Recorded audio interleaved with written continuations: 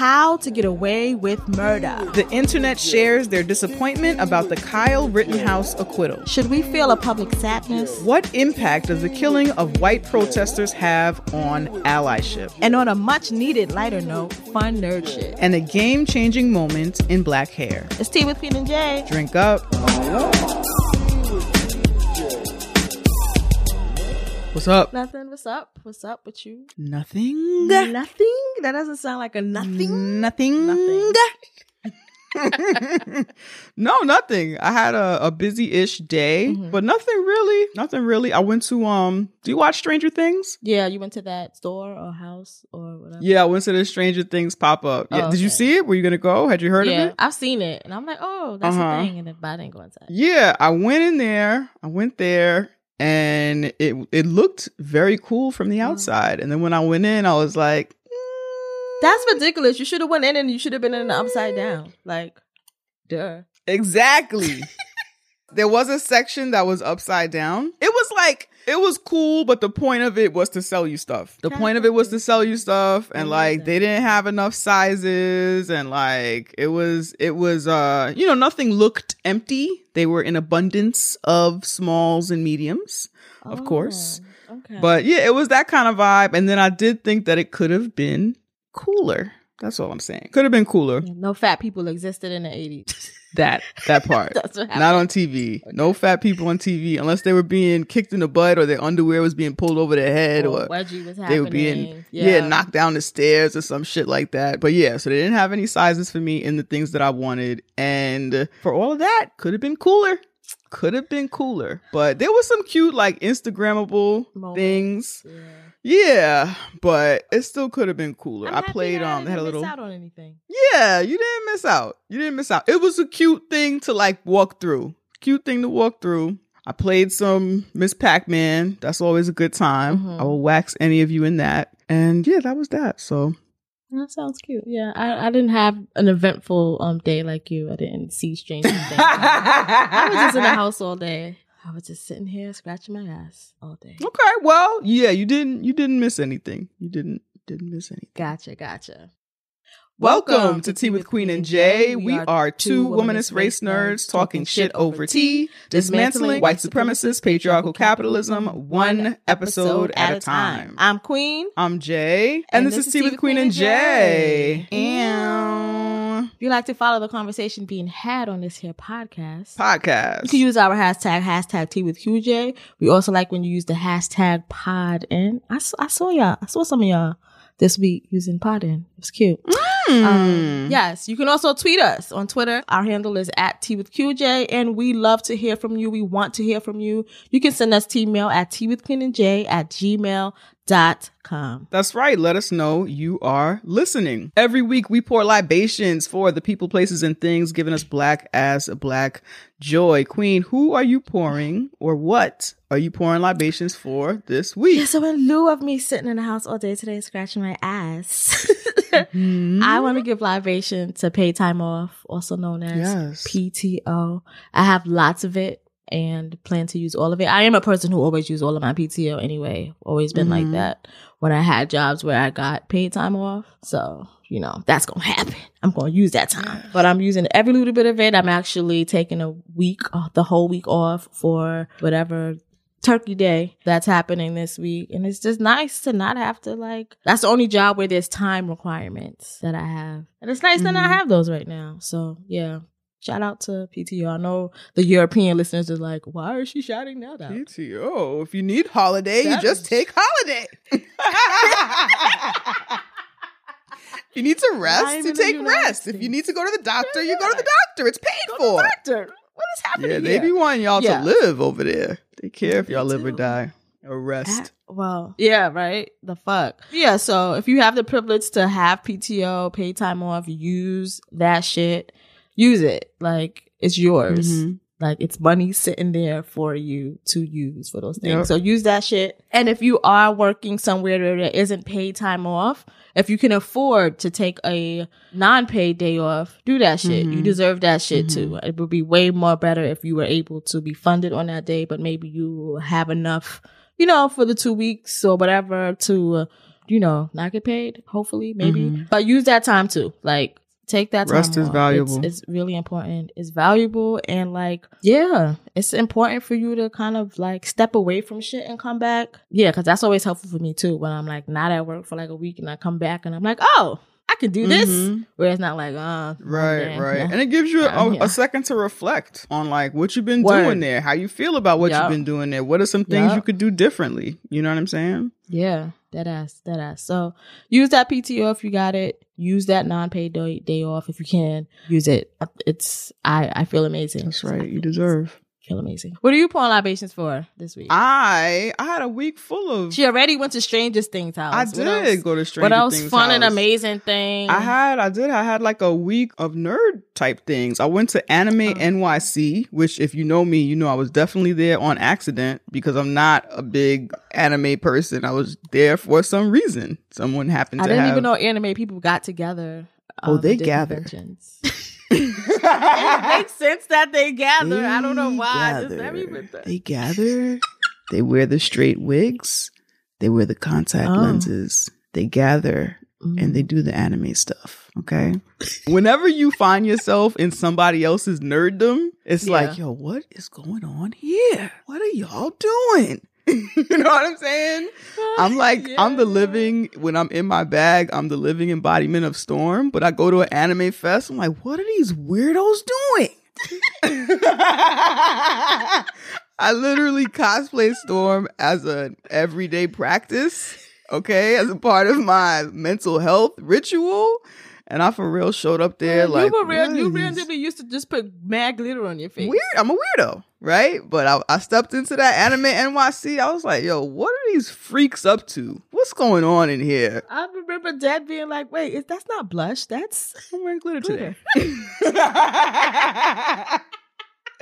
Nah, but honestly, so I'm not a big anime person, but I did have a really good time. I do like being in spaces. So anyone who doesn't know, Anime NYC is like an anime con. It's like a Comic Con for anime heads. And I had a great time. It's really good to see people who are into a particular fandom really be there to enjoy being in the space together, nerding out over the shit that they like. And that kind of just excited nerd, happy to be together, happy to be here energy. That's the type of shit that I'm on. So like that kind of good vibes nerd energy I like a lot. And that I felt the presence of that. There's a lot of Black folks there. I was trying to gauge whether I felt like it was more Black folks there versus New York Comic Con. And I don't know. It's hard to tell. I did feel it was a smaller con, and I really did feel, I would love to see the numbers.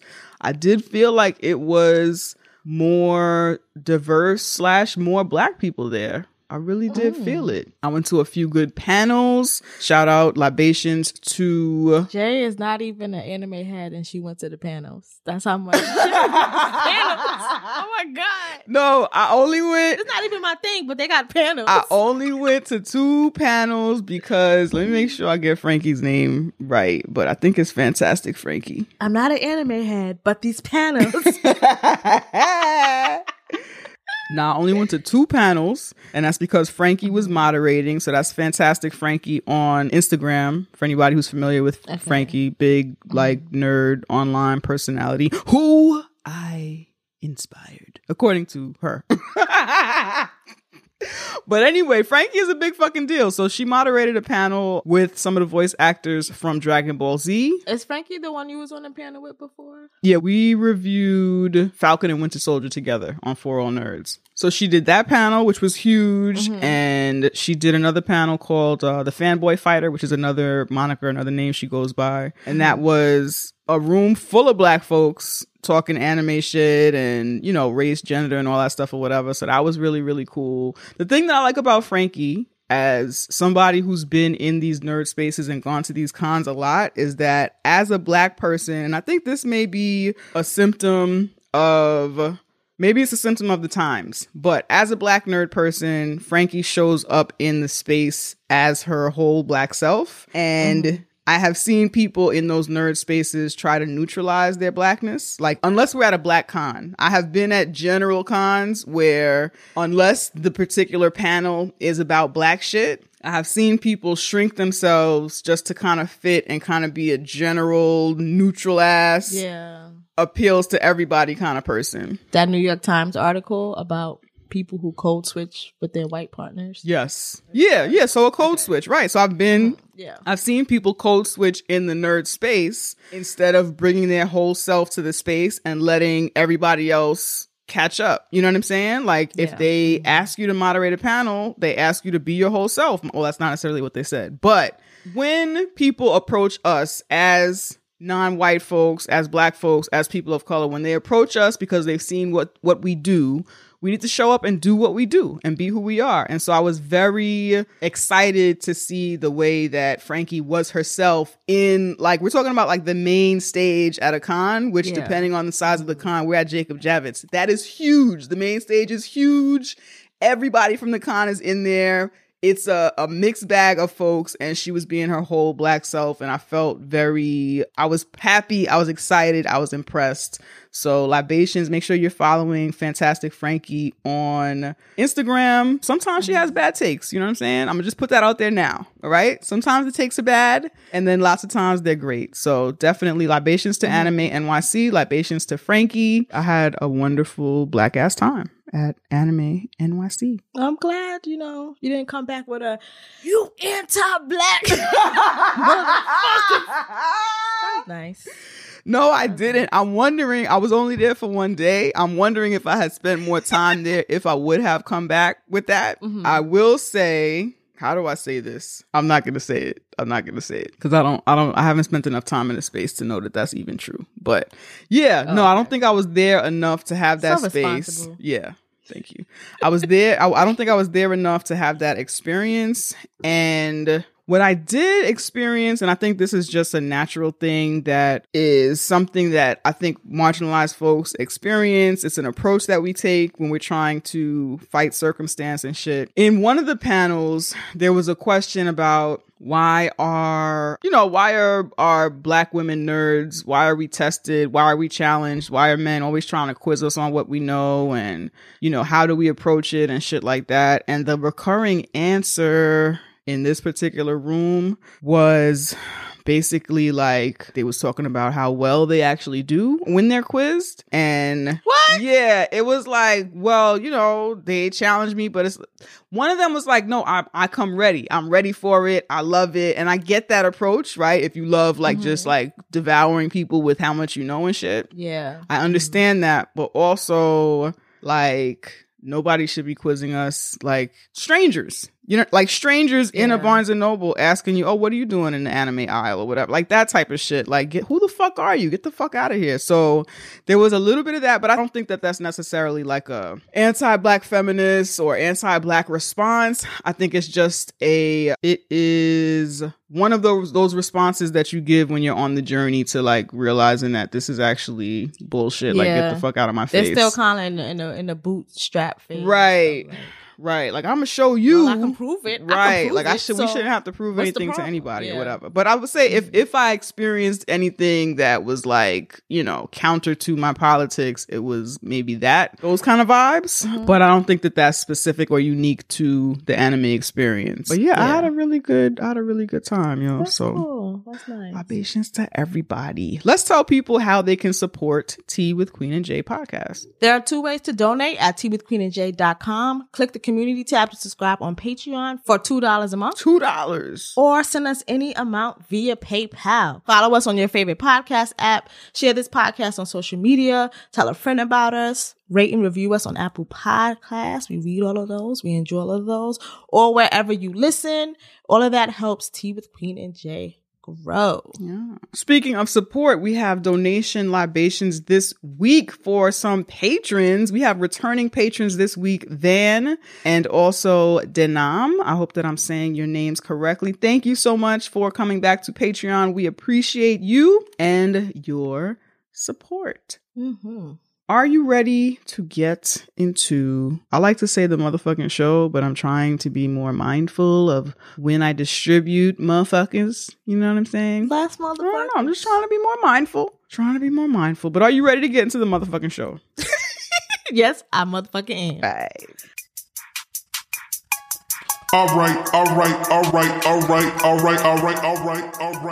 What kind of tea are you drinking over there, Jay? I am drinking chamomile. We're doing a late night recording. And after this, I want to be able to go right to sleep. I don't want to be all riled up like how we get over here. Riled up. Am I screaming in my apartment at 2:31 a.m.? Yes, I am. Yes. I apologize. You sound riled up already. I apologize. And I know my neighbors could hear me because, I could hear the neighbor fart through the bathroom wall over there.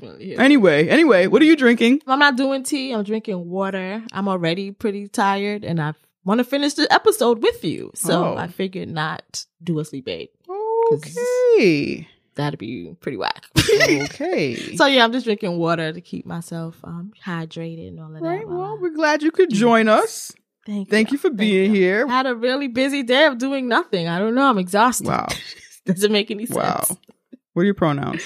She, her. What are your pronouns? She, her, they, them. And what are you affirming for yourself this week? I'm affirming a good time with my family this week. I'll be at my mom's for most of the week. Just want to have good times, because I'm one of her little friends anyway. So it should be. Y'all are little friends now. Yeah. I like it. That's what I'm affirming for myself this week. What are you affirming for yourself this week? My birthday is coming up, and I feel the need to say it out loud because I forget all the time. Jay, we are the opposites with birthdays. I forget every year, and so I forget everyone else's birthday too. So if I have forgotten your birthday, if I forget it, please know I forget my own birthday. Actually, if people forget your birthday, it's your fault for not having a Facebook account, okay? And then there's that. I be texting people, like if I remembered, oh my God, happy birthday, sending them like a text.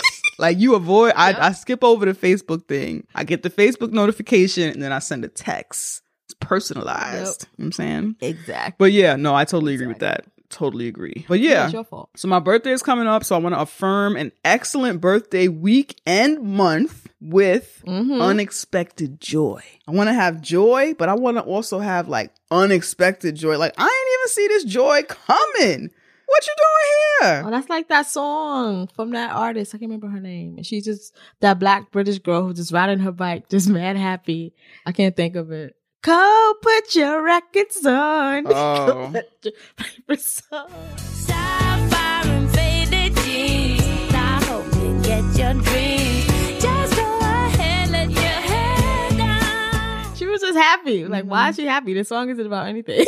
That bitch was happy. She was happy. She was happy. Like I want unexpected joy. That's what I want. I want that. I'm affirming an awesome birthday and unexpected You're going to have those joy. things. I am, yo. I am. It's going to be fantastic. I've been trying to like plan out, okay, what do I want my birthday to look like? How do I want to feel?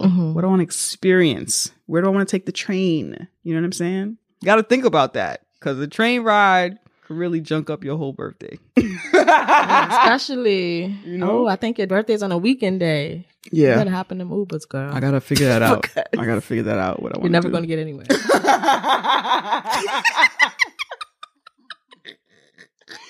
Anyway.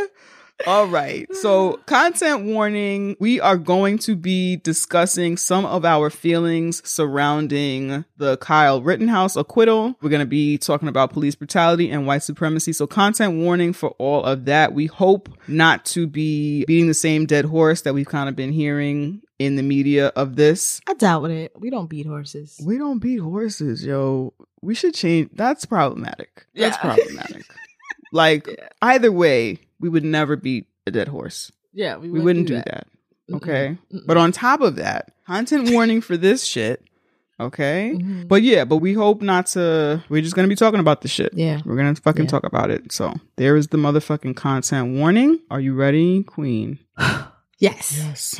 Okay. So first I want to say, before we get into this, even though we do dismantle white supremacist patriarchal capitalism on this podcast, there are incidents that happen, incidents like this that we don't talk about on this podcast. So we never feel compelled. We never feel the need. We never feel like we have to address every incident of police brutality. We never feel like we have to address every incident of vigilantism or, state-sanctioned violence. Yeah, every injustice. We don't feel the need to be here and talk about it. Right. So we talk about them when Queen or Jay has something to say about it, or Queen or Jay has something that they want to explore about it. But we don't feel like it's our responsibility to talk about these things, talk about every incident. There are other places for that. But we did have some things that we wanted to say about this specific case and some of the expressions, things that we saw in the media, things that we saw on social media surrounding it. So that's why we're talking about it today. Mm-hmm. All right, let's fucking go. So just to give some backstory for those of you who are not aware of some of the details of the case or the incident that this case sprung from, on August 23rd, 2020, a police officer named Rustin Sheskey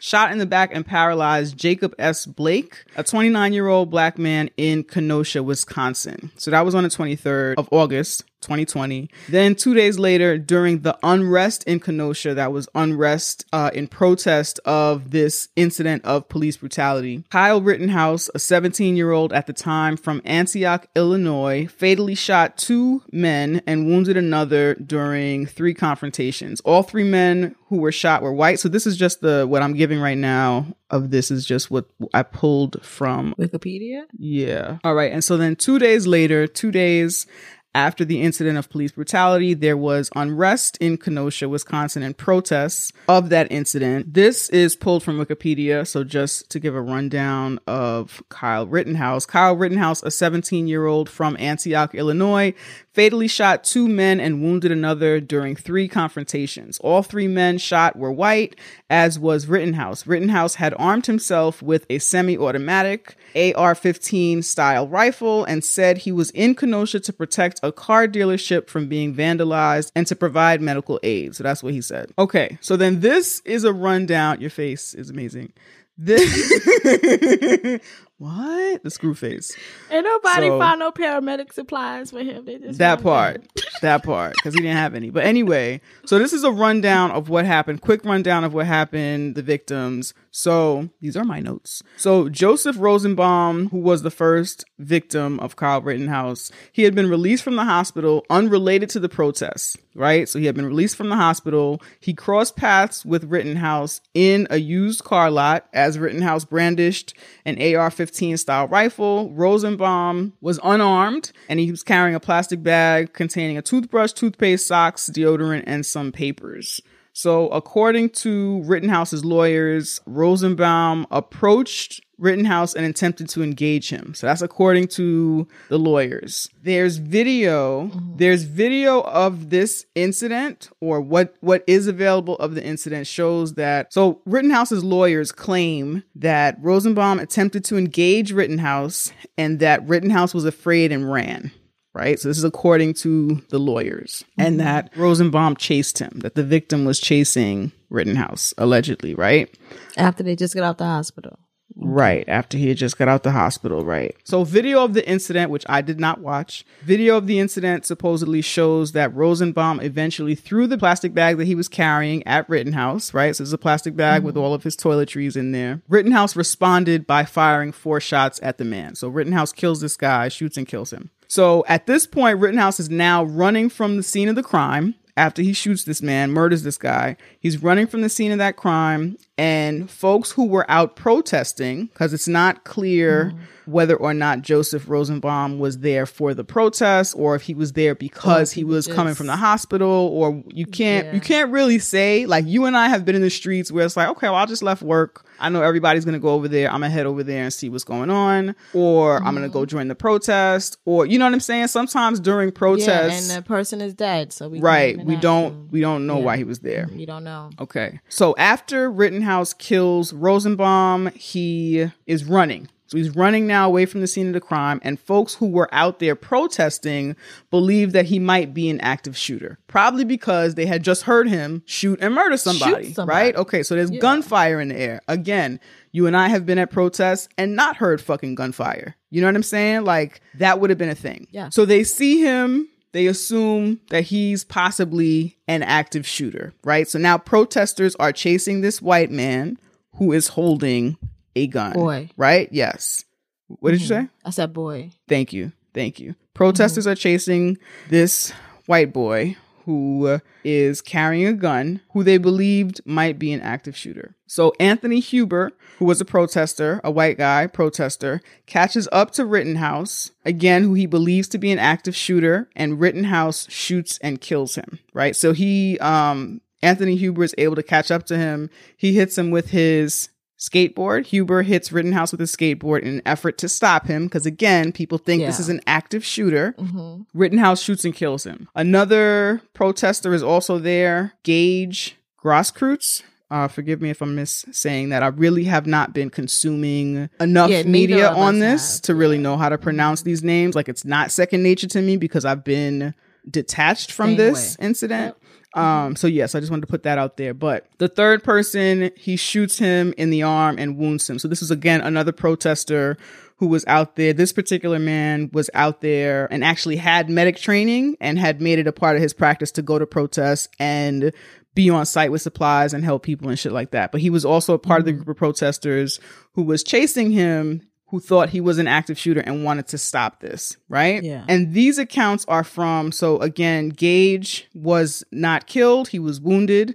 So this is a part of what he said that happened. Anthony Huber's girlfriend was also on site and explained that they were there as a part of the protest, and this is why they were running towards that guy. This is what was going on. Mm-hmm. So that's how we have that information. And so that is how we get here to this Kyle Rittenhouse case, where he was charged with a few different counts of murder. There was one count of like intentional, then it was unintentional, then it was like assault, and he was acquitted of all those charges. Yeah, so why are we talking about this? I had some thoughts about it, but like Jay said, I was very detached from this, was not following any of this. I did know that an incident happened because of like a blurb or like whatever. Maybe people were talking about it one day, but I never deeply looked into it. So I was very detached from this whole process. Didn't watch the trial. Kind of didn't really remember the boy's name, but although I knew he existed. So those are a lot of my information during the day that the verdict dropped. Or whatever the fuck.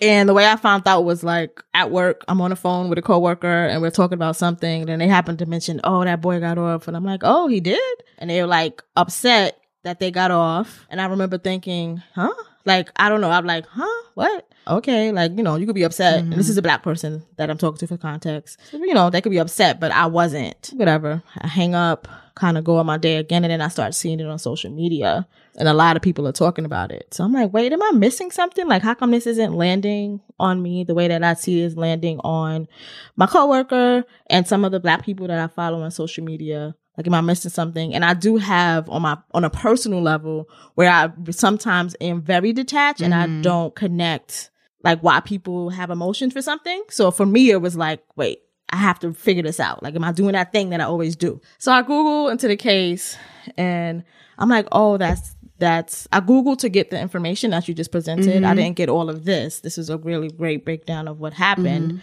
and why stuff supposedly happened. But I still didn't like get it. So I just bring that up to say that I couldn't understand why the black people so far around me were like kind of distraught and heartbroken. And then when I saw that the people had murdered white protesters, I got a little more confused. Right. So yeah, I was still like kind of confused, not really like understood everything, didn't understand like why these black people around me were like feeling things and shit like that. So like, how did you find out about the verdict and how did you feel when that happened for you? I don't remember where I was. I know that I was not watching this closely, and I know that I intentionally tapped out when I saw the videos floating around of him crying on the stand, and the way that was being shared, and the way that, like, I had a few different feelings about it. Like, I don't want to see him crying on the stand, and I don't really know why we're sharing it, like, on a personal. So I get the news and their foolishness. They're selling us news,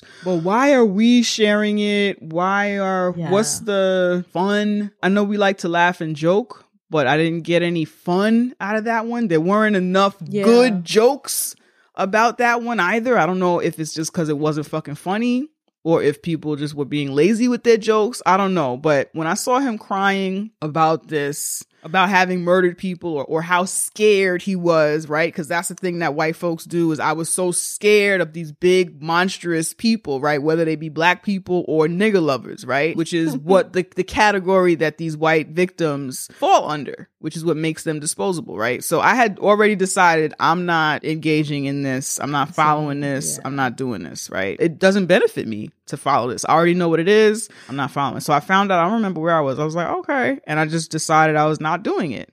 I'm not doing it. I'm going to do whatever else I got to do.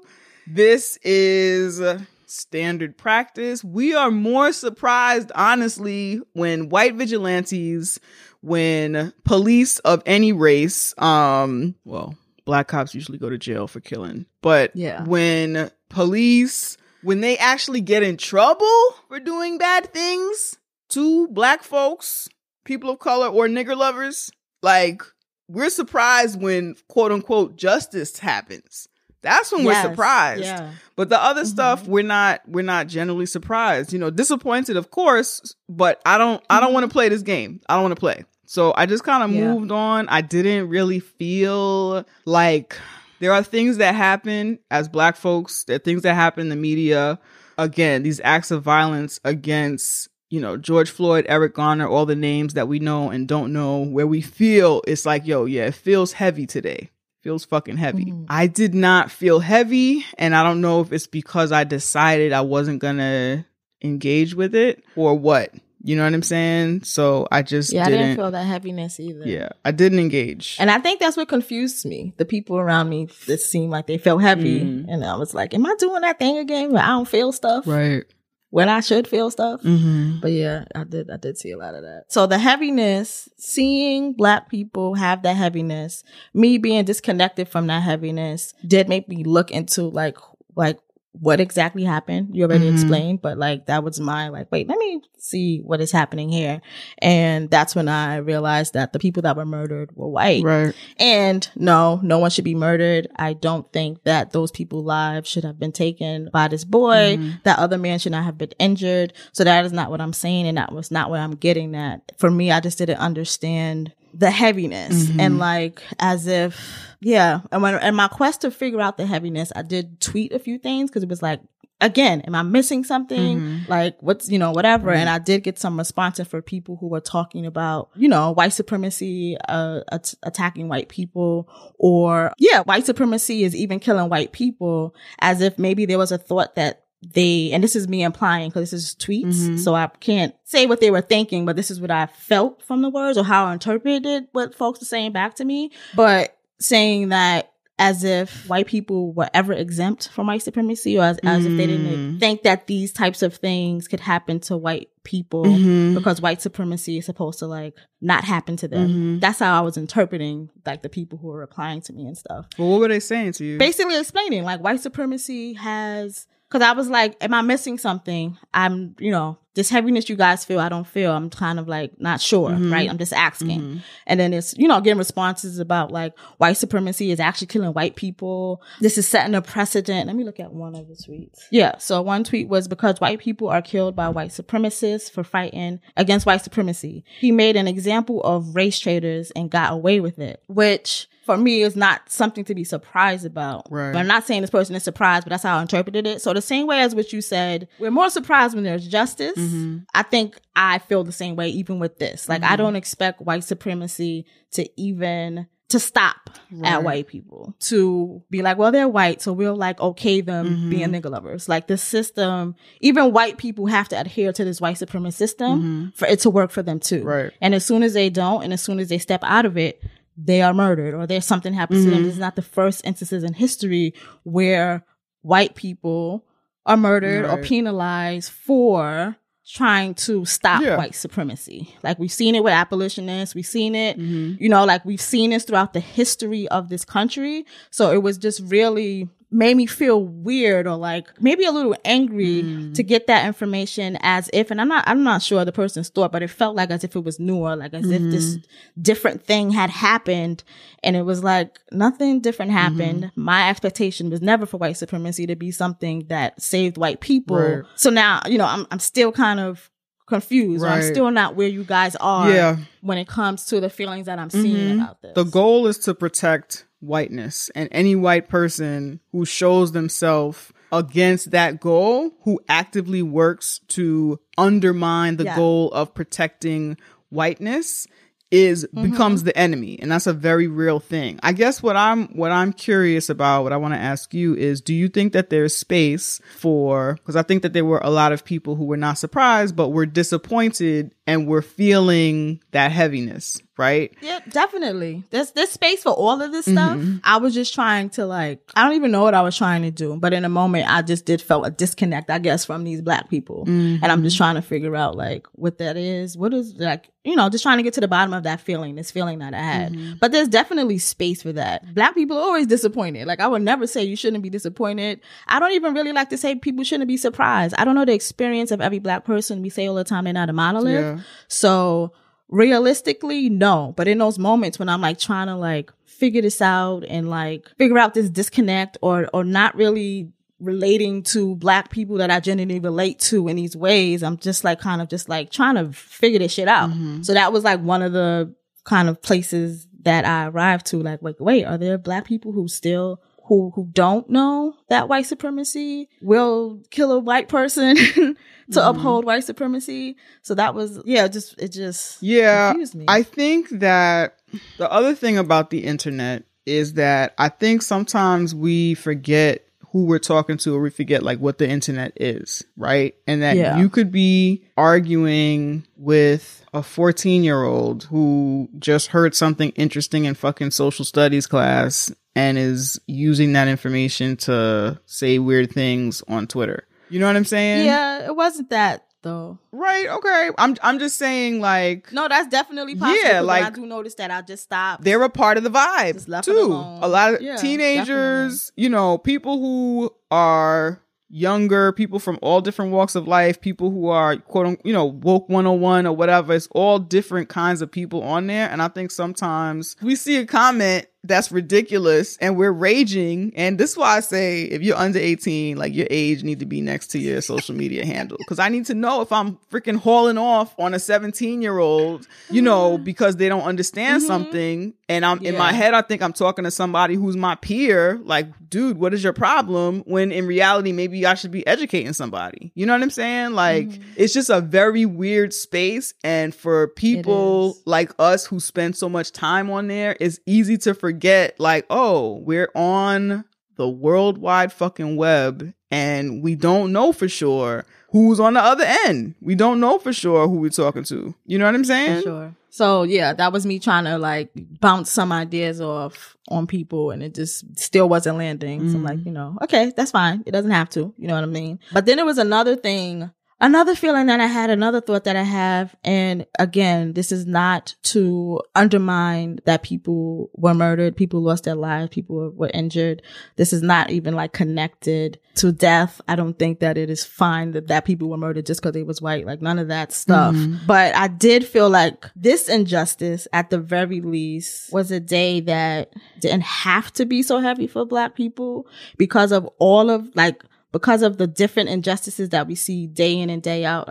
I felt this is the one time that we could kind of take a breath, acknowledge that something bad has happened, acknowledge that whatever you want to acknowledge, be disappointed, be whatever. But I don't know. It just the weight of it. I just feel we carry so much shit. And I just felt this was the one time where injustice happens that we are going to protest about and we are going to organize about, because this is something and a thing.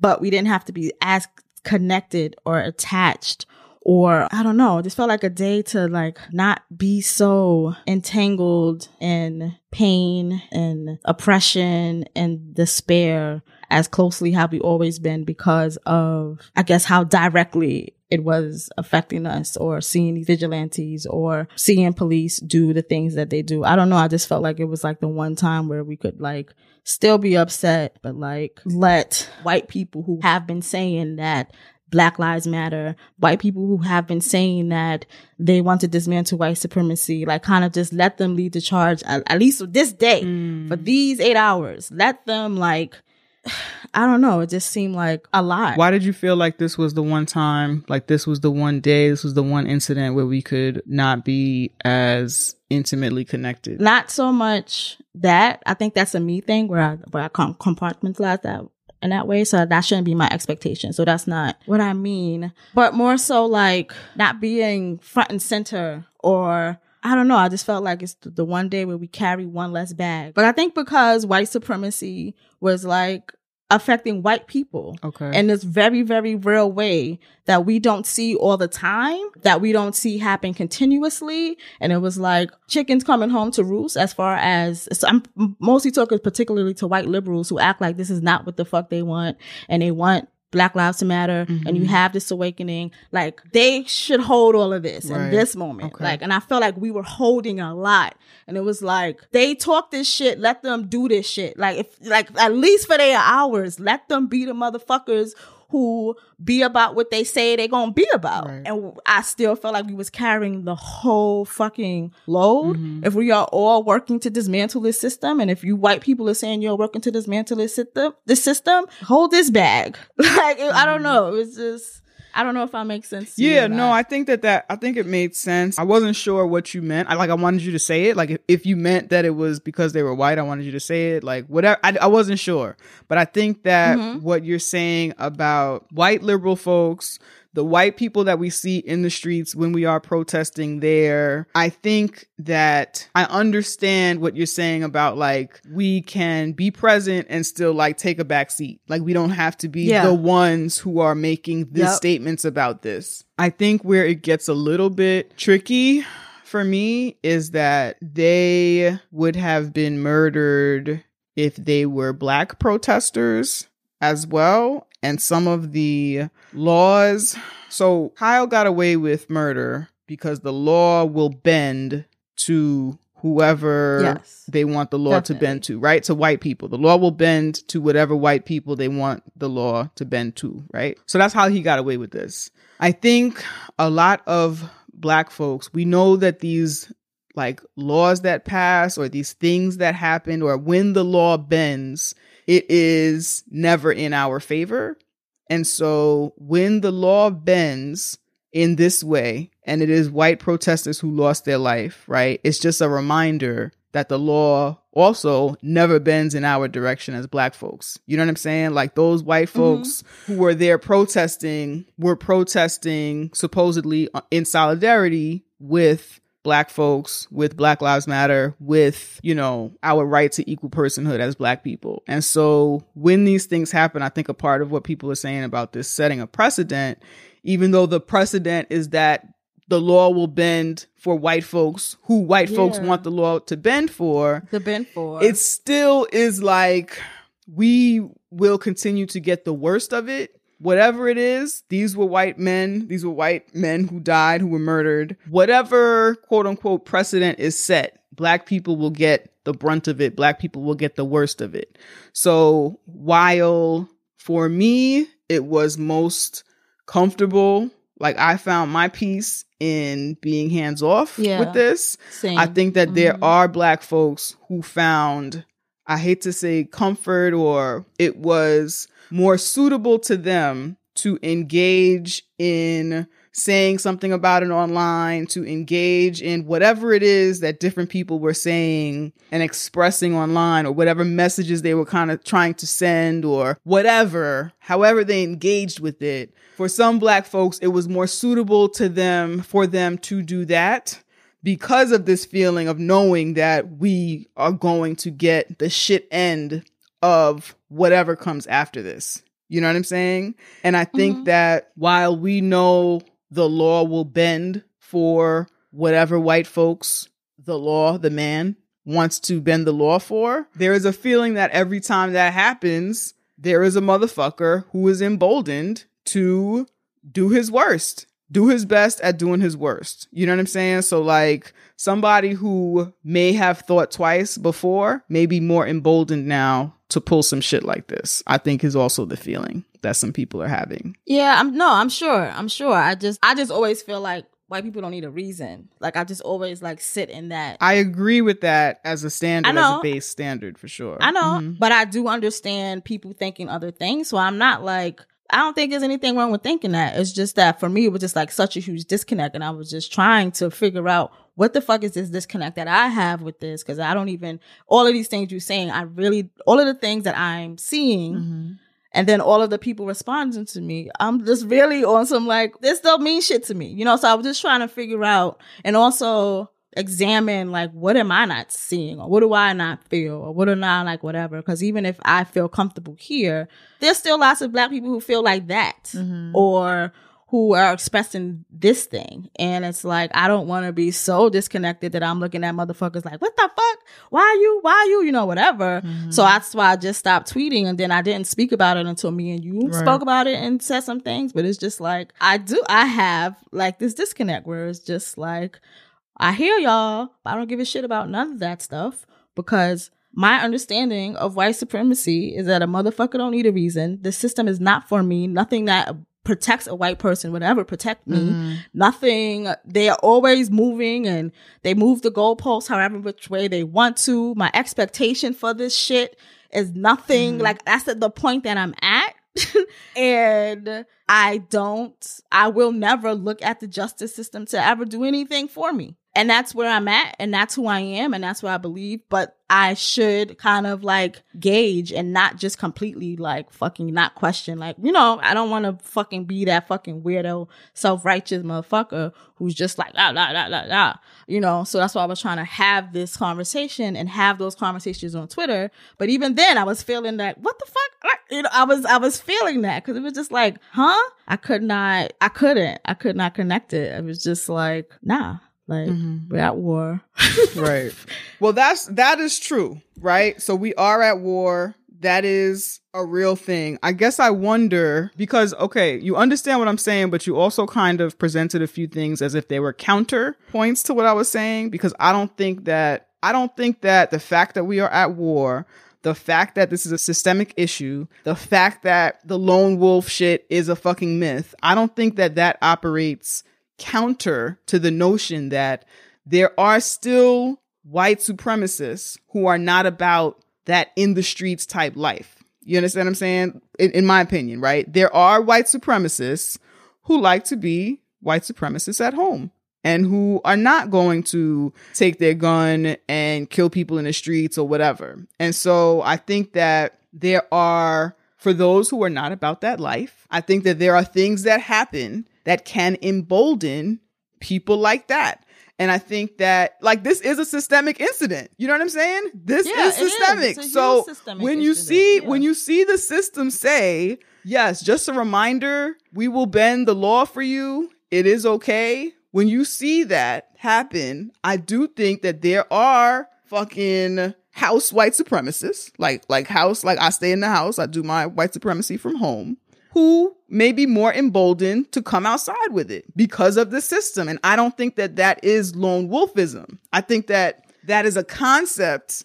Lone wolfism is, I think the point that I'm making is counter to lone wolfism. The point that I'm making is that the system is reminding them that this shit is okay. We will bend the system for you. The system is emboldening the shit that they already know about the system. And I think that it does matter if one more of these motherfuckers is emboldened to do some shit like this again. One more who may have not been before. I don't think that is the concept of lone wolfism, which says that, oh, this person has a mental health issue, and so that's why they decided to take their white supremacy to the streets. Or this person, you know, we don't know what happened to him at home. He was mad at all of his friends at school, and so that's why he took his white supremacy to school and shot up everybody, whatever the fuck. I don't think that seeing the system do what the system does, I don't think that being emboldened by that is lone wolfism. I didn't mention lone wolfism. Oh, you had said it before when we was talking about it.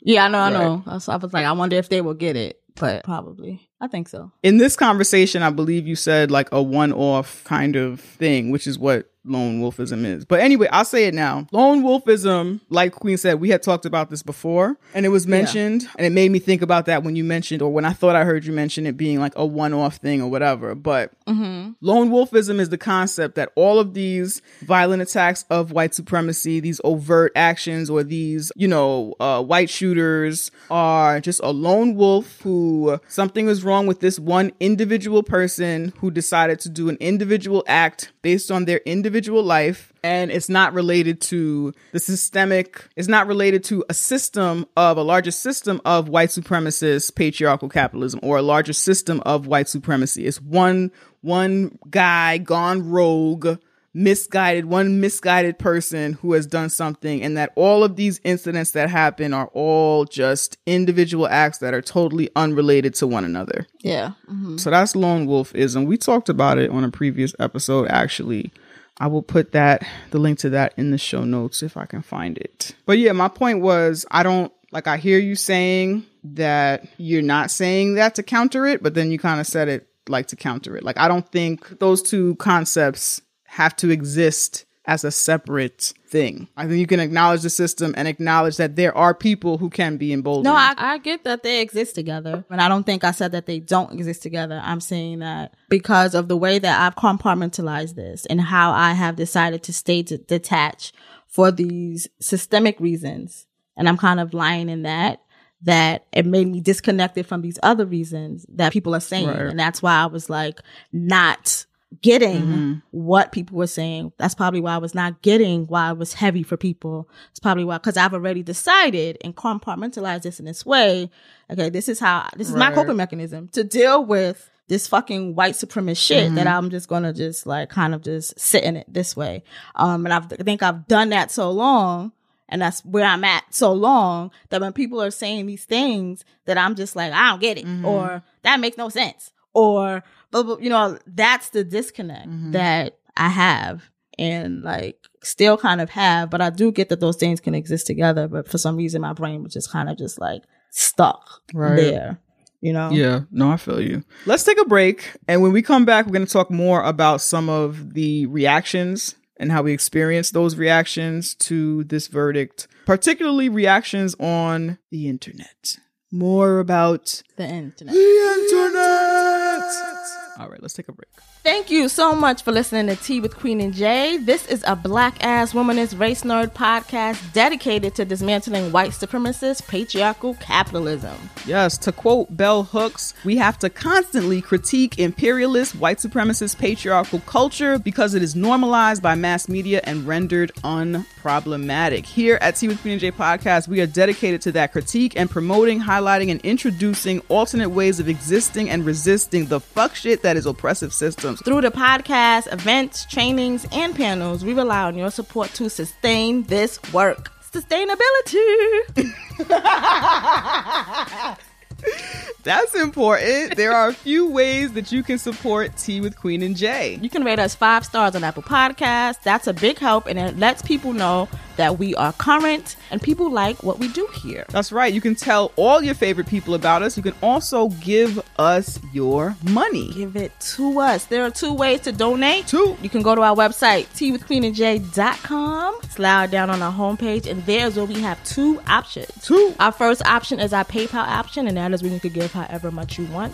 And we have our Patreon option, and that's where we're asking for a little bit more commitment, just $2 a month. $2. You can give more or less, but that is up to you. All of our patrons have access to 1 bonus episode a month and all previous bonus episodes. Another great way to support Tea with Queen and Jay is to become a sponsor. If you would like to sponsor us, if you'd like to hear your ad on Tea with Queen and Jay podcast or see it on social media, email us at teawithqueenandjay@gmail.com. We also do trainings. You can hire us to speak at your school or organization about white supremacist patriarchal capitalism, dismantling white supremacy in the workplace, womanism, black feminism, podcasting, some other shit you've heard us discuss on the podcast, or if you'd like us to do a COVID-safe live show or consult you or your team, send us your email at teawithqueenandjay.com. Thank you so much for fucking with us. Thank you so much for all the support. Hey black women, hey black femmes, hey black people.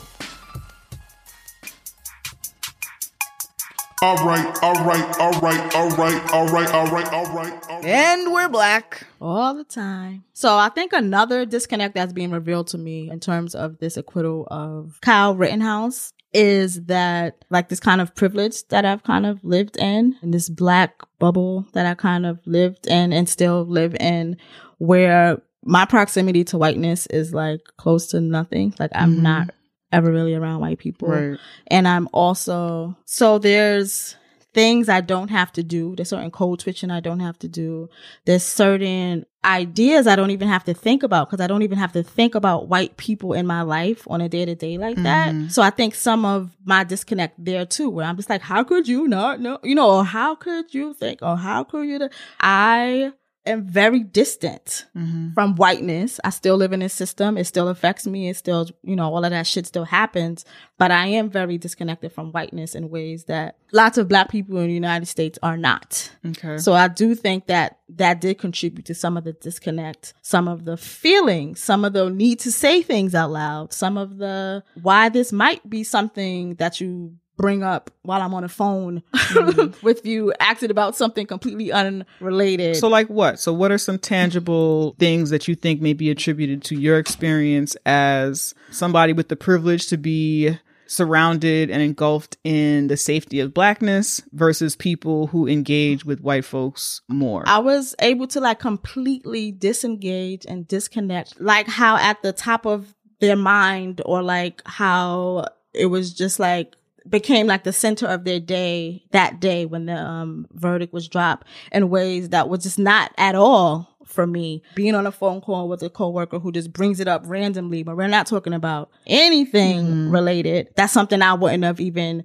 did because it was just so like, I'm so far removed from it. Then when I do go on social media, seeing posts on Instagram, some posts on Instagram pages for people who, pages or people who do like kind of like black center stuff or quote unquote black center stuff. Yeah. Yes. Quote unquote black center stuff, or people just posting about it in ways for me that just was not something I would ever thought about. Wasn't even, you know, there are times when I am moved to like post about something. This wasn't those times. So that's like the difference that I was seeing. Like this is important for people. Okay. This means something for people. And when you say people whose work centers blackness, right? Yes. Do you mean people whose work centers like diversity and inclusion? Do you mean people who get paid by white people to do exactly stuff? that. Right. And I'm not I'm not saying really in this moment, I'm not really trying to say that as a judgment. I just kind of think it's important that we be specific about what we're talking about, because I think that there are a lot of people who lump that all together. I think that there are black people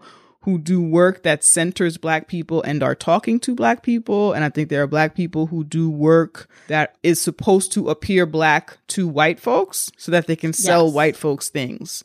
And I'm not saying that that's wrong, because I think that sometimes to get a diversity and inclusion bag, sometimes the work is talking to white people in a certain way. I know that we do trainings, and our trainings are usually focused on dismantling white supremacist patriarchal capitalism. So usually that's what our work is centered on. Like we're doing that very specific thing, and we are you hit us up because you want us to train you in doing that. And so we haven't sometimes I guess I call it diversity and inclusion, but there are a lot of people who are social justice thinker, leader for pay, and their work is talking to white people and showing white people things like directly. And I know that we have a lot of white listeners, white supporters and shit, but the way that we move is that we are talking to black people, and if you happen to be here, then you happen to be here kind of vibes. And I think that there's a difference that creates a difference in content on social media and on, your platform or whatever. Yeah, definitely. So those are the other pieces where I was kind of like that disconnect again. But then also seeing those particular pages that you're talking about, or those particular people tweet certain things, I think I I got annoyed. Things like what? Because it was like, who? I saw one that was kind of basically like white supremacy happening to white people. I am paraphrasing, but like, this is white supremacy killing white people, like, you know, whatever. And because I know if that creator does generally talk to white people, it was kind of just like, what? Like, what? I don't know. I don't know. I think maybe I was just in my feelings and stuff just kind of just ticked me off, because it was just like, maybe I was feeling the way because I was so disconnected from all these black people. I don't fucking know. But it was like, what do they see that I don't see? Or like, what are they feeling that I don't feel? Or yeah, I don't know. It was just interesting just seeing how for some people this was like a change, shifted the course of their day, you know? And I did post something, nothing to do with this, but I just posted like something happy, because it was just like, I can't. It was almost as if y'all want me to feel the way y'all feel. I don't want to feel like this. Right. Like, this is not what I want to do. I don't want to go down this. I don't want to go there. This path with you or whatever, you know, like whatever. So yeah, but a lot of that is what came up for me with this verdict, with this. Just a lot of like kind of thoughts that I knew I weren't seeing anywhere else. They probably were just my own. I don't fucking know. But yeah, I figured I sort it out, because it was just like, this feels, I don't know, just felt weird, made me uncomfortable. Yeah. Yes. And another point of disconnect, but I think we kind of addressed this before when I was saying that I was having, although I know those two things exist, the systemic thing and the lone wolf thing, like they can coexist. Like I get that. But there was another part of me where people were talking about this precedent, as if you talked about this precedent and how it will signal to other white folks, the at-home fucking white supremacists, to like do something or whatever. But the precedent I was thinking of, I guess, was in the court system. And you know how like they base the next case like this. You know how you see lawyer shit and they're like, well, in 1972, the da-da-da-da case, you know how they do shit like that. I was thinking of the precedent in that way. And it made me think like, you know, no law that they ever make would ever protect our black ass.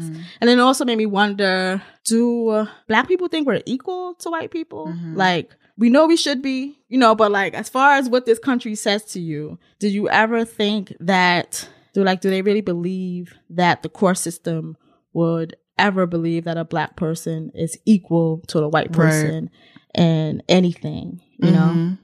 So that was another thought that was like running through my head when it came to that, you know. There was something that I saw and I was trying to look for it again, but I couldn't come across it.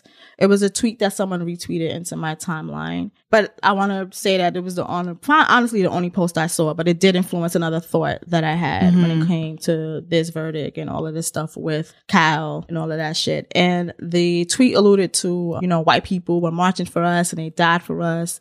And like, will they ever do this again? Or will they continue to be allies and march in this way? Like I said, I'm paraphrasing because I couldn't find a tweet, but it made me think about this concept of allies. And me and Jay have talked about this many times on the show. You know, they're not real. But it made me wonder, like, you know, they're not really allies. Like if that thought comes to your mind about anybody who can be an ally to your marginalization, if that is a thought, then that person isn't actually an ally. Right. If you're concerned about them seeing the danger in supporting you and being deterred by that, then were they ever really an ally in the first place? To begin with. Right. And I think that also has to do with the way that we, I don't know if this is the right word, but like kind of infantilize white people. Some black people feel like we need to hold their hand or like really celebrate them when they do quote unquote the right thing, and like really it's the reason why it's the reason why a lot of black people like will like go super duper hard for white people doing black things mediocre. You know what I'm saying? Like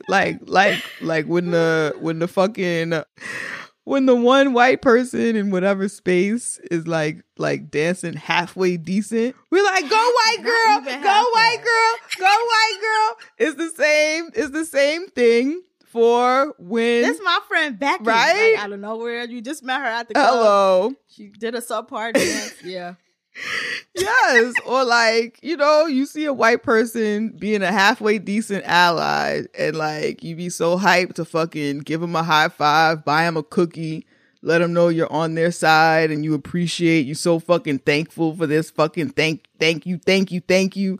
Fuck you. This is what you're supposed to do. Yeah, not thanking you. exactly. You shouldn't be in it for the fucking cookies. The fuck out of here. Buy your own goddamn cookies. Go away. White supremacy doesn't give out cookies. Right? The fuck? What you mean? So that to me was that feeling of like, no, we need to make sure that white people feel safe being being allies to black folks. Yeah, and now what? And now they're not going to help us. And this was always the deal. This was always what it was. Yep. And that's what allyship is. If we believe in that or whatever, or co-conspiratorship is, yes, you have to be prepared to lose. You have to be prepared to lose something. And it comes up a lot when we talk about any privileged person in media, and we're going to talk about this again in a later episode, but any privileged person in media, when something happens, whether it be light-skinned folks taking roles that should have gone to dark-skinned folks, whether it be whatever the fuck it is, we're like, well, should they have said no? Should they have turned it down? On fat suits. Yeah, right. Should they have? Okay, so we know this is wrong, but should the person who took this job they shouldn't have taken, should they have said no? Yes, you have to be prepared to lose. You have to be prepared to put yourself in the line of fire. Be prepared to miss out. Be prepared to be treated with similar disdain to the oppressed group that you are aligning yourself with. You have to be prepared. Yes, exactly. That's what that shit is. It's not just saying, yeah, white supremacy is bad. I don't like it. You can come sit here. Sure. Can I buy you a drink? That's not what the fuck that is. You have to be prepared to lose. You have to be prepared to lose out on opportunities. You have to be prepared to lose money. You have to be prepared to lose the things that the oppressed groups who have had access blocked to them. Like, you have to be prepared to miss out on those same things. Yes. You have to be prepared for that shit. That's what co-conspiratorship is. That's what allyship is. You have to be prepared to lose. Yeah. If you lose, right? Like, this is a loss right here, right? This Kyle Rittenhouse thing and him being able to get away with killing white men, it's a loss, right? And if you see this loss as a reason not to demonstrate your quote unquote allyship or your co-conspiratorship with oppressed people, with black folks, with Black Lives Matter, you was never an ally to begin with. At all. And yeah, like at all. And then when it comes to a lot of, it's great that so many people mobilized. It's great that so many white people were involved this time around. But let's be honest that a lot of them were involved this time around because of white guilt, not actually because they care about black lives. You know, let's be honest about that. It's not, I'm sure well, I don't believe in allies, but I'm sure there's some motherfuckers who are going hard, right? But let's be realistic about the current, or not even current, the uprising that happened and the amount, because there was a lot of fucking white people in the streets during that. And we can be honest and say that a lot of that was white guilt, and a lot of it had nothing to do with us, you know? Like, I think it's okay to be honest about that as well. So that's some of the thought that came up when I saw that tweet about the ally tweet. Like, I don't think everyone out there is a fucking ally to begin with. Right. And if they are now taking away their allyship because they saw other white people be murdered, that wasn't an ally at all either. Because like you said, you're supposed to lose shit. Like, things are going to happen. And you got to be ready when shit happens. And the men who died and were wounded, that's what they were actively doing, putting themselves in harm's way. You know what I'm saying? Yeah. So if there are people who see that and are like, oh, I couldn't do that. You was never about to be out there doing that anyway. You was about that life. You was never going to be in that position. You was never going to go chase an active shooter or hit him in the head with your fucking skateboard. You was never going to try and apprehend a fucking white supremacist at a fucking protest. At all. Yeah. You wasn't about to do that anyway. So, yeah, I don't think that that's something that we have to concern ourselves with as black people, the fear of not having white allies, because I think that we didn't, those people who can be swayed in that way so easily, they're not ready to be out here with us. Those are the ones who be at protests with you and you end up getting hurt because they're so fucking extra overhype. For no fucking reason, and they don't have an awareness of what their actual role is. What the out fuck there. is going down, you know and what is at risk. Right. Yep. That is those motherfuckers. Yeah. So we don't need y'all in the space anyway. At all. But all of this is a reminder. We got a letter actually from Silas. So thank you so much, Silas. Silas actually hit us up to comment on our episode, The Audacity of Men. That was episode 275. And Silas was talking about the laws in Missouri. The Missouri we talked about this on the show, but they were adding more insight into the Missouri Senate having a bill to decriminalize hitting protesters with a car. And Silas kind of gave us a background as to, where that came from and how that a part of the reason for these laws is to make sure that people who do this are not at risk for losing their jobs. There was a university president who ended up losing their job because of the backlash that came from them hitting a protester. So that was 6 years prior to this law coming about. So thank you so much, Silas, for that letter, for kind of offering that insight. And it kind of made me look into these other bills that have been passed across the country. So it's not just Missouri. According to the International Center for Nonprofit Law, nearly 85 state and federal bills have been introduced in 2021 to restrict the right to peacefully assemble, compared with 36 bills in 2020. And I believe that, I'm sure we can agree, that this Kyle Rittenhouse trial contributes to this frenzy to pass these bills that restrict protest and make it okay in the law, right? So what the judge did in Kyle Rittenhouse case, what happened there, they bent the law to, regardless of what the law says, they bent the fucking law to fit Kyle Rittenhouse and to get him off. This is an effort to put into law that, whatever you do out there, it's okay. It's no big deal. Yeah, so these are 85 state and federal bills that have been introduced. So this includes laws banning folks convicted of participating in protests from receiving student loans, unemployment benefits, or other forms of assistance, a variety of laws that make it okay to injure or in some cases get away with murdering quote unquote rioters. Because that's what they're calling protesters now, rioters. Every protester is a fucking rioter in these bills. And that goes back to a part of why the judge was like, no, we're not going to call them victims, even though they were victims of murder. The judge is like, no, you can't use that language. You can call them looters. You can call them rioters. It was very much like, no, these were... let's incriminate them. Quote unquote bad people. Yeah, these are bad people, and he had to protect himself because he had the moral authority because these were bad people doing wrong. Vera Eidelman, a lawyer at the American Civil Liberties Union, told the New York Times, this is consistent with the general trend of legislators responding to powerful and persuasive protests by seeking to silence them rather than engaging with the message of the protests. So that's what's going on. That's what's going down. I mean, to Queen's point, the law did not matter in this case and in many cases that we see. Like, these white people will bend the fucking law to protect white people whose work is maintaining a system of white supremacy. But we are seeing across the country them putting this shit like on the books. Like, no, it's okay. And that's a part of, I think, also the feeling of like emboldening. Like, we know this shit is like implied that white people can do whatever they want. And now it's like this type of shit is going back on the books. Somewhere. Yeah. It's written down somewhere. So that's fucking whack. Fucking whack. All right. What's something cute that we could leave this episode off with? Because that was a whole lot of not cute. Let's get cute. Let's get cute for a minute. Yeah, it was a whole lot of not cute. All right. So let's do something fun. You want to do something fun with me? Yes. We're going to end on a fun note. Yes. We need it. It's going to be light. It's going to be positive. Clean the palate. It's going to be about fucking eliminating waste in a black girl way. For black girl things. For black people things. For black people. Not just girls this time. Not just femmes. Okay? Black people. People. All right. Let's do a moment in black hair. Oh, been a minute.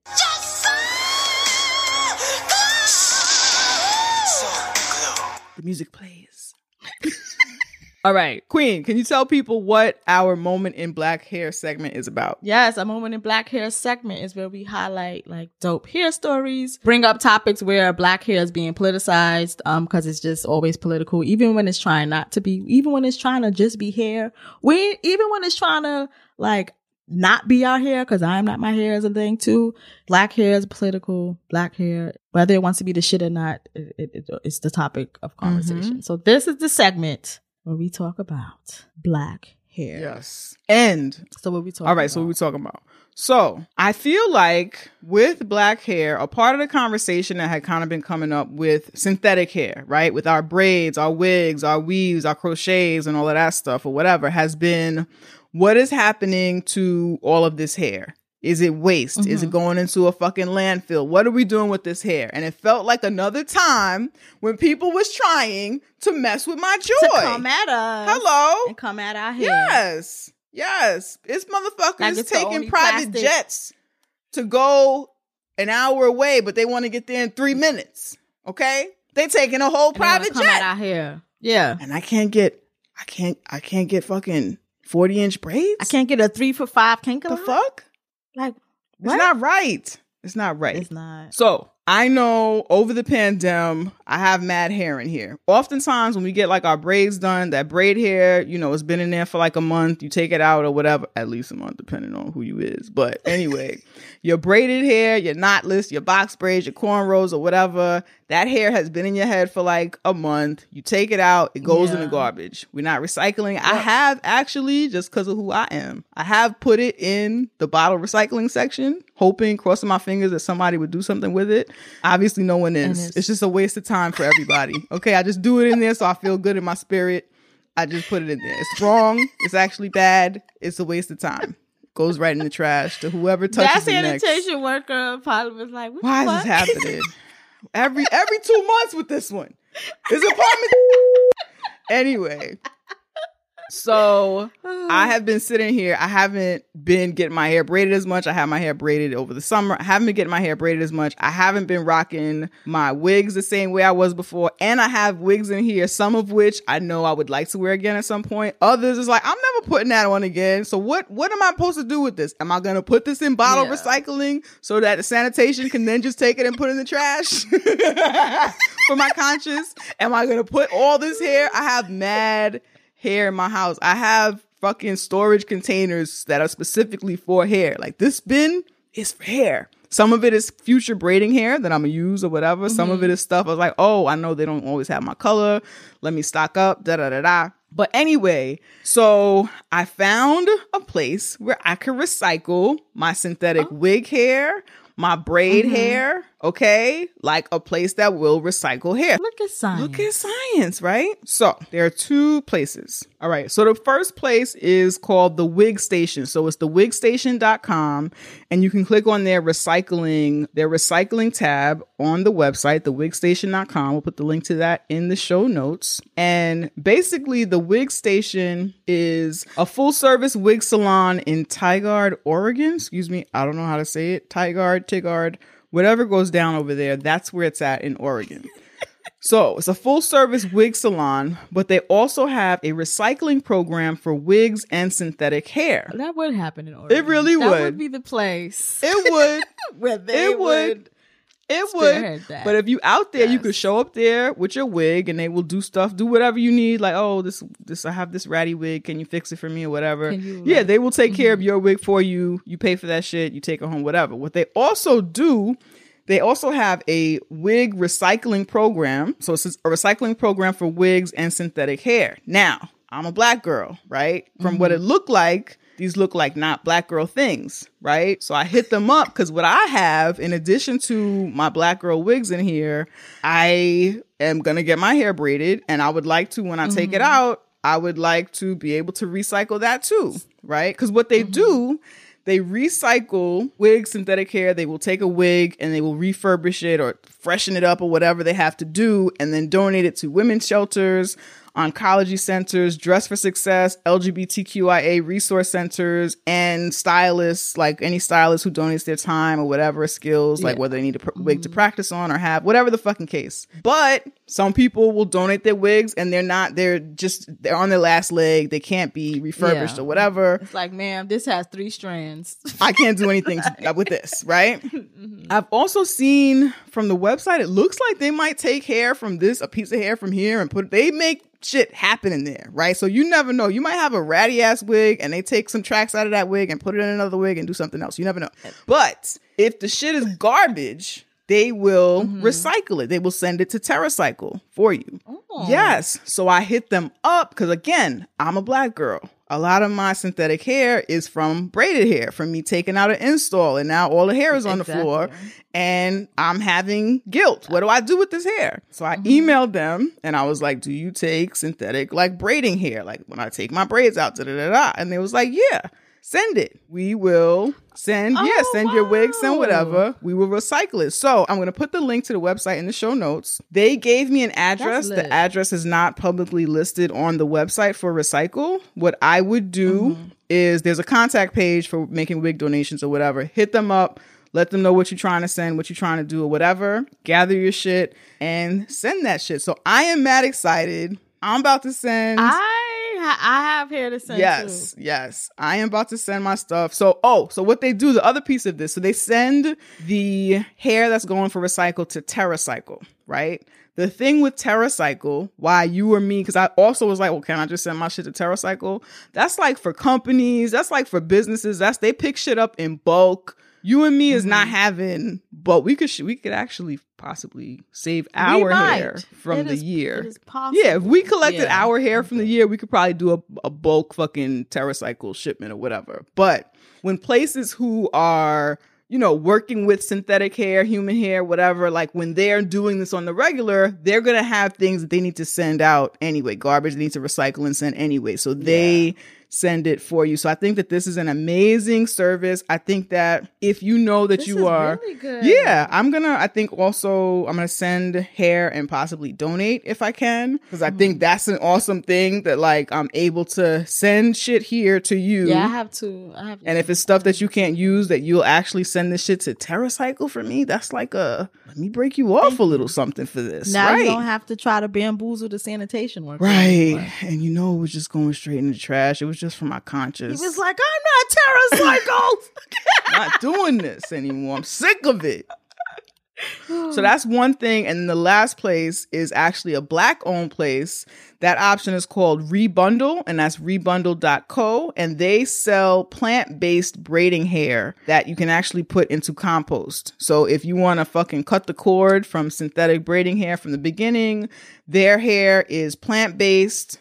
It's non-toxic, it's biodegradable, and it's made with only safe ingredients. So they also have a recycle program. I emailed them as well. It's currently on pause while they streamline and figure out, how to do things a different kind of way. But you can, if you are interested and curious about buying plant-based braiding hair, you can do that there. And that is fucking rebundle.co. Cool. I am mad hype. This is really cool. I am mad hype, yo. Could they really try to make it seem like we destroyed the whole Yes, planet? They really did. It was like a whole thing. Because we gotta do better. We gotta figure out what to do with our hair. The synthetic hair. Anything that we find joy in, that's like... No, they're turning, they're turning this hair. So TerraCycle will turn it into, polymer pellets, what they use in fucking weighted blankets. It's all type of uses for that shit. Okay? Recycle. We about to be recycling. And y'all thought nothing good was going to come out of 2021, yo. Except for y'all that had babies. God bless. But the rest of us thought nothing good was going to come out this year, yo. This year hasn't been too great. Hasn't. This is a good it right here. This is it. I'm about to recycle so much hair. So I feel good. Feel excited. Shit, you and me could coordinate. You know what I'm saying? We don't gotta be sending hair all separate, all piecemeal. All separate. We can save on postage and gather shit. Our hair together. Send out hair once a month. It's a dream come true. So I feel like we ended on a happy, positive, black ass note. It felt better. To end here. It did. I feel good. Good idea. I feel good. I feel good about it. I think we did a motherfucking show. Thank you all so much for listening. Thank you for sharing space with us. If you have thoughts on anything we said here today, you can always hit us up via T-mail. Let us know how you feel about some of what we had to say about the Kyle Rittenhouse acquittal. Let us know how you feel about fucking recycling synthetic hair and wigs. Like, are you recycling? Or if you got another connect, we can add another to the list. We can do Let this. us know. You might have another connect. Let's fucking do We gotta share it so all the black femmes in the world. Let us know. Okay? If you are... you're a masculine person. If you're a man and you've been getting the spray on / glue / what they call it, No, that's not how they call it. A Benjay. It's a word for when they put the glue. Yo, whatever it is, put that shit in some fucking tissue paper, send it, recycle it. Okay? Recycle. That's what we're gonna do. You can do it too. Yeah, that's what we're gonna do. You can do it too. Be sure to follow us on all the social medias. We are on Twitter and Instagram at Tea with QJ. We are on Facebook and Tumblr at Tea with Queen and J. We're on TikTok at Tea with QJ. That's all the things, right? Check out our website. Ticking and talking. Talking and ticking. Okay. Yeah. Tweet twatting.